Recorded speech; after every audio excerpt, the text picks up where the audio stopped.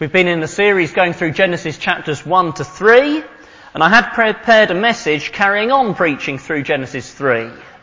But with the events of Friday evening and Saturday morning, I was in a state of shock, and it seemed too hard to believe that Carol, who was here with us, welcoming people last Friday, had been taken. And I thought it would be a state of shock for many people here. And so I can't just carry on with the series. We need something to help us in this situation. So this has been very hastily prepared, but I'm looking to God to bring us some help this morning. So let's turn again to Matthew chapter 10. Matthew 10, if you've got a church Bible, it's page 1027 in the English and page 18 in the second part of the Chinese. Matthew chapter 10. And let's read again verses 29 to 31. 29 to 31.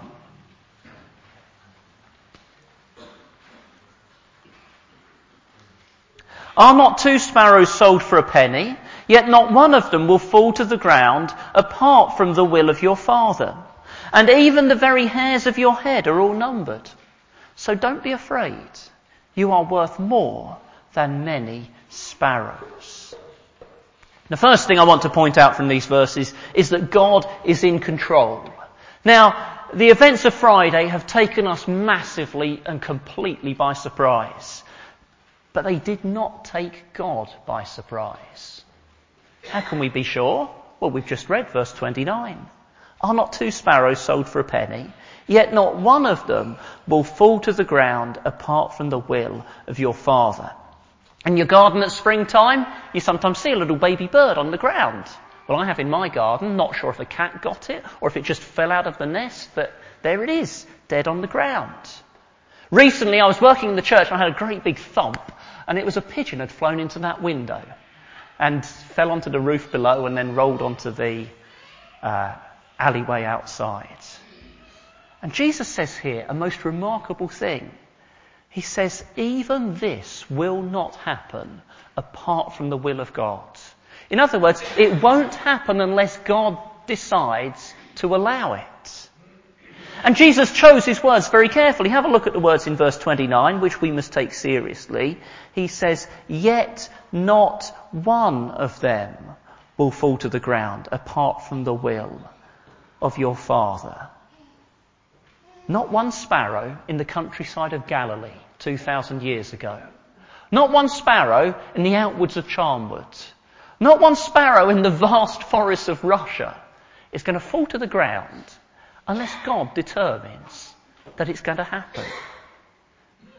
Jesus is telling us if God does that for the sparrows, then our times, every one of them, is in his hands. Now, the Bible's a very big book, and it's very easy to find a verse that says something that you like if you rip it out of context.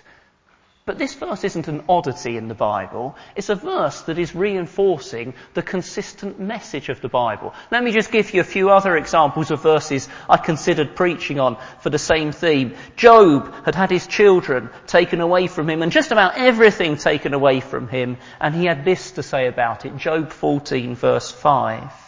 Man's days are determined. You, that is God, have decreed the number of his months and have set limits he cannot exceed. Or I wondered about preaching on Psalm 139, a great verse about God knowing us exactly and completely. And it says in verse 16, all the days ordained for me were written in your book before one of them came to be. Or we could have taken Paul preaching in Athens to people who knew nothing about God, who were crazy idolaters. And he said to them, look, you've got it all wrong, because, Acts 17 verse 29, God is not served by human hands as if he needed anything, because he himself gives all men life and breath and everything else. From one man he made every nation of men, that they should inhabit the whole earth, and the exact places where they should live. He's determined. it all. Or we could have taken James, the brother of Jesus, who was writing to some rich people who were rather overconfident in themselves.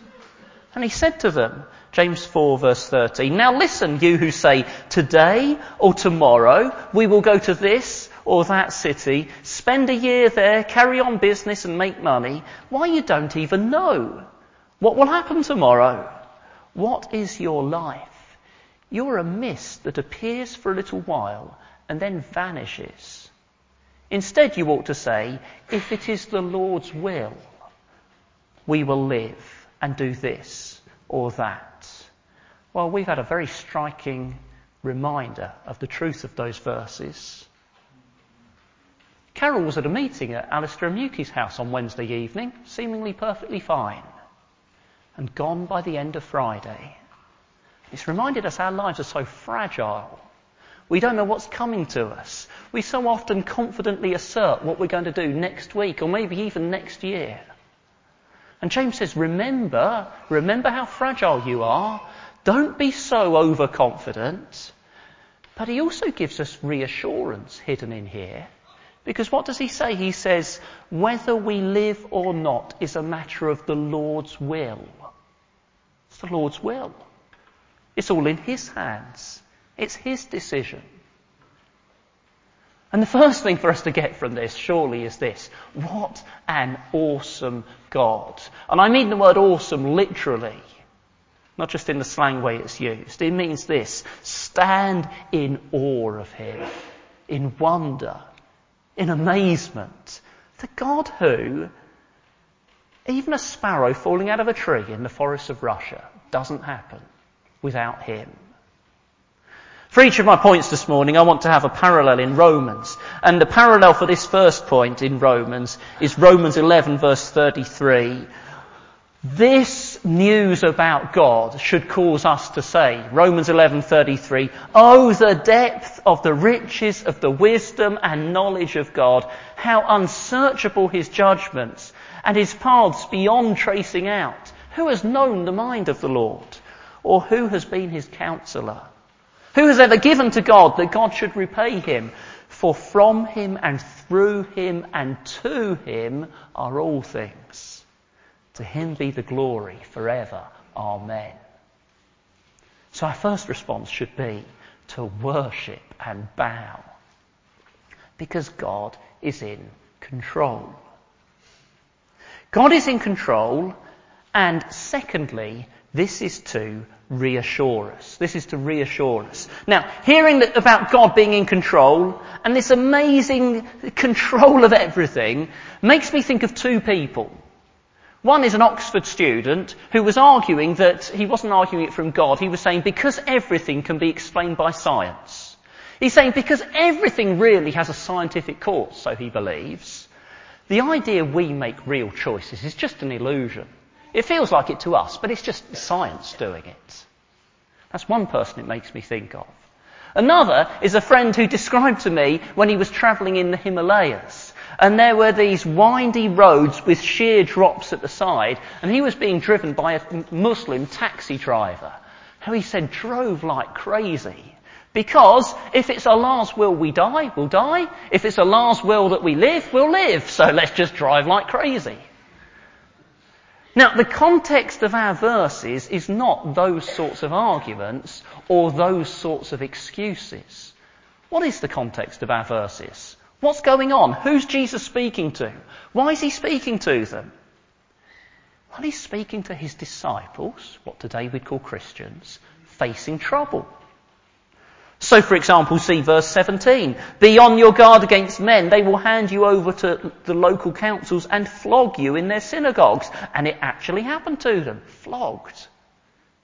Think of that. Verse 21. "Brother will betray brother to death, and a father his child. Children will rebel against their parents and have them put to death." And it actually happened, and it still happens today. Christians who are betrayed by their families. Or verse 28, "Do not be afraid of those who kill the body, but cannot kill the soul. It's written to reassure Christians facing trouble. Not so that we can get into highly philosophical arguments about do we have a real choice or not. Not so that we can make it an excuse for just doing whatever we please and say, well, God must have planned it. It's written to reassure Christians facing trouble. The Creator who controls even a sparrow falling to the ground, who is he? Have a look at verse 29. Who is he to those Christians facing trouble? Well, Jesus says, he's your Father. He's your Father. Now think what he's meaning by that. My children like to jump off rocks for me to catch them. And there's an awful lot of rocks in this area. Some pretty high ones too. Or they jump out of trees, trusting that I will catch them. Because I'm their father. So they trust that of course I will catch them. I'm sometimes a little worried, because I could make a mistake and fail to catch them. And actually a little while ago, one of them jumped out of a tree before warning me. and hit the ground. Could our Father drop us? Could he get caught out by the unexpected? Not even a sparrow falls to the ground apart from his will. And then Jesus says, verse 31. Verse 30. And even the very hairs of your head are all numbered. Why did he say this? Why did he choose this example, the hairs of your head? What is it about the hairs of your head that he's thinking of? Well, I think two things. One is they are a tiny detail. They're a tiny detail. And the other is something that you and I don't know. Even I don't know the number of hairs on my head. They may not look many, but there are a lot there. It's something that we don't know ourselves. The tiny details, and even the things we don't know about ourselves, they're all known to him. He's saying you can trust your Father's care in every aspect of your life. Let's think again about it. What is your hair? What is your hair? Well, it's part of your body. Your Father cares for your body, not just your soul. He cares about the details here and now, not just the final destination. And so, verse 31. So, don't be afraid. You are worth more than many sparrows. Jesus is saying the events of your life and the timing of your death are not in the hands of random chance or fate or evil powers. Yes, verse 28 says there are people who are evil and they can kill your body. But verse 29 says they can't do it unless your Father allows it. I've got a parallel in Romans again, and our parallel this time is in chapter 8. Romans 8, verse 38. For I am convinced that neither death nor life, neither angels nor demons, neither the present nor the future, nor any powers, neither height nor depth, nor anything else in all creation will be able to separate us from the love of God that is in Christ Jesus our Lord. Because no other powers are in control. He is.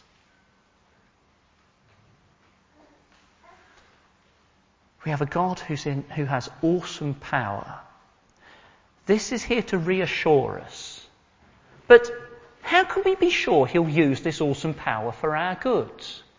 Well, we are reassured through, thirdly, a big understatement. Thirdly, here we have a big understatement. Now, how much are you worth? How do you measure how much you're worth? Well, if you're in work, you might measure how much you're worth by how much you're paid. Do you think they're paying you what you're worth in your workplace? Yeah? Are you just a cog in the machine to produce something for your business or university? What are you worth?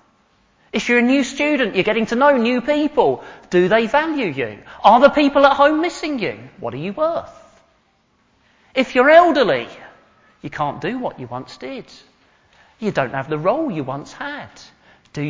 Are you worth what you once were? What are you worth? Well, Jesus says you can be sure of the care of the God who controls even the sparrows because, let's move to verse 31.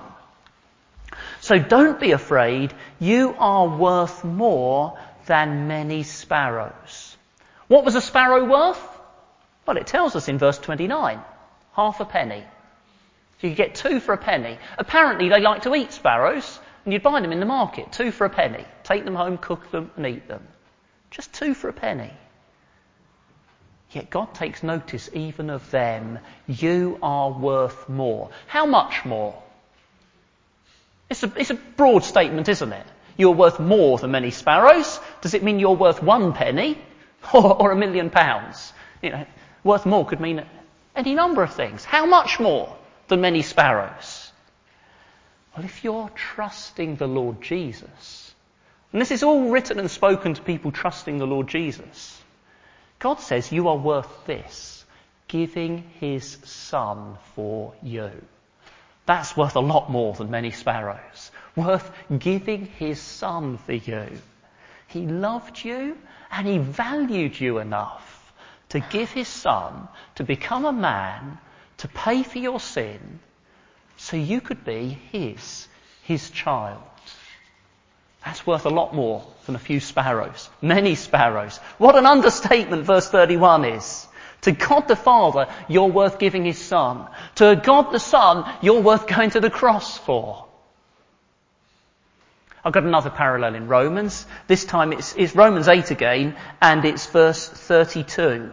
Romans 8 verse 32. He who did not spare his own Son, but gave him up for us all, how will he not also, along with him, graciously give us all things? It's written to Christians, those who know that God has given his Son for them, and he says, well, if he's done that, how will he not also give you everything you need? Now, have you ever turned up for a flight on an aeroplane and been told, sorry, it's a very overbooked flight, we haven't got a seat for you?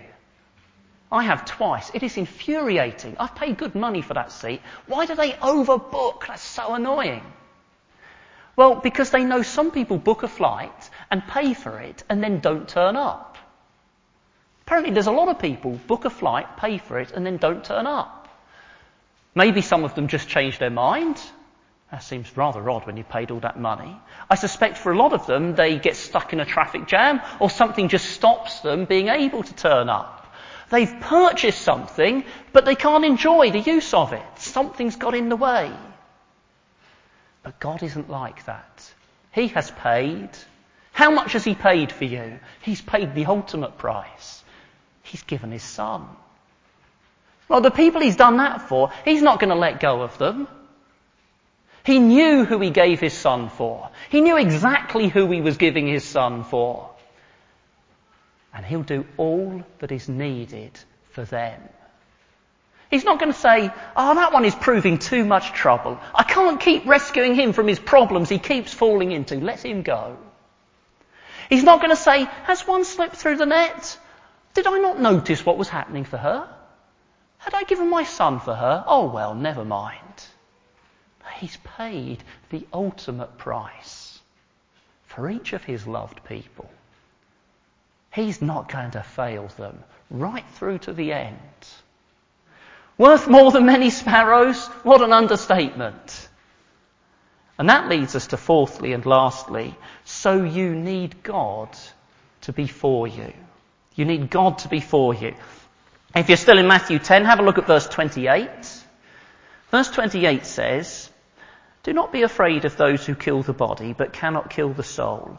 Rather be afraid of the one who can destroy both soul and body in hell. And I think it's in Luke's gospel that Jesus adds, yes, be afraid of him. But then in verse 31 he says, so don't be afraid. So which are we supposed to be, afraid or not afraid? He said, be afraid of him. He says, but don't be afraid. Are we supposed to be afraid or not? God is awesome. He is in control. Should that make us afraid or not? Well, it all depends on whether he is for you or against you. 2 weeks ago, I was in Latvia, and I had this very interesting experience of speaking to an elderly woman who had been a child in Latvia in World War II. And her family had heard that the Russians were coming. And the Russians had easily the power to crush Germany by that point. Germany had invaded Latvia, taken control, but the Russians were coming, they had power, they would crush the Germans, they would take control. Was that good news to stop her being afraid, or was it bad news to make her afraid? What do you reckon? The Russians are coming to liberate Latvia. Well, it depended if the Russians were for you or against you. For many people in Latvia, that was very good news, and the Russians were welcomed with open arms because the Russians were for them. And it was very strange as an English person to hear from this Latvian woman saying, for me that was very bad news. Because her father was a journalist and her family were very rich, and the Russians were against them. And actually killed her father, and her family managed to escape into the woods and hide. God is awesome. He's in control. Is it good news or bad news? Should it make you afraid or not afraid? Well, it depends if he is for you or against you. And if he's for you, his power is to hold you carefully in his hands. And if he's against you, well, verse 28 tells you, I don't need to make up some words for this, Jesus said them. He said, be afraid of the one who can destroy both soul and body in hell.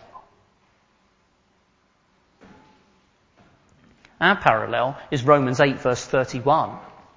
Got another parallel in Romans 8 verse 31. It says, if God is for us, who can be against us? Well, all sorts of people can be against you, but what can they do if God is for you? To put it the other way round, if God is against us, who can be for us? Well, many people can, but what can they do to help you if God's hand is against you? So how do you know if God's for you or against you? Because you need to know. You need to be sure. You need to be definite. How can you know if God is for you or against you? Well, let's move on to verse 32 to 33. 32 to 33. Jesus said, whoever acknowledges me before men, I will also acknowledge him before my Father in heaven. But whoever disowns me before men, I will disown him before my Father in heaven. All of God's dealings with us are through Jesus. All of God's dealings with us are through Jesus. God has appointed Jesus to be our mediator. That means he represents God to us and us to God. And that means whether God is for you or against you, all completely depends on your relationship with Jesus. Because there is no other way to relate to God. It all depends on your relationship with Jesus. And Jesus says here, do you acknowledge him as Lord and Saviour? Do you recognise he is the Saviour you need and he's the Lord you should obey? Do you? That's a simple question, isn't it? And given what hangs on it, we all need at this moment to be giving an answer in our mind. Do you acknowledge him as the Saviour you need and the Lord you should obey? And I've said we all need to give an answer to that in our mind, but do you have that not just as a secret decision in your mind, but as something open and public to others? Because that's what Jesus says here in these verses. It's not just to be something secret in your mind, but something open and public to others. If you do, if you can say, yes, I recognise him as the Saviour I need and the Lord I should obey, and I'm not just keeping this as a secret decision that I might change next week if I change my mind. No, it is open, public and firmly held to. Here's reassurance. Life hits us with shocks. Our country's very unstable at the moment. Our lives are fragile all the time. Death comes so unexpectedly. But you are worth more than many sparrows. To God, you're worth giving his son for you. And the God who values you that much, he's your Father. And he's in control. So let's turn to him now and pray again.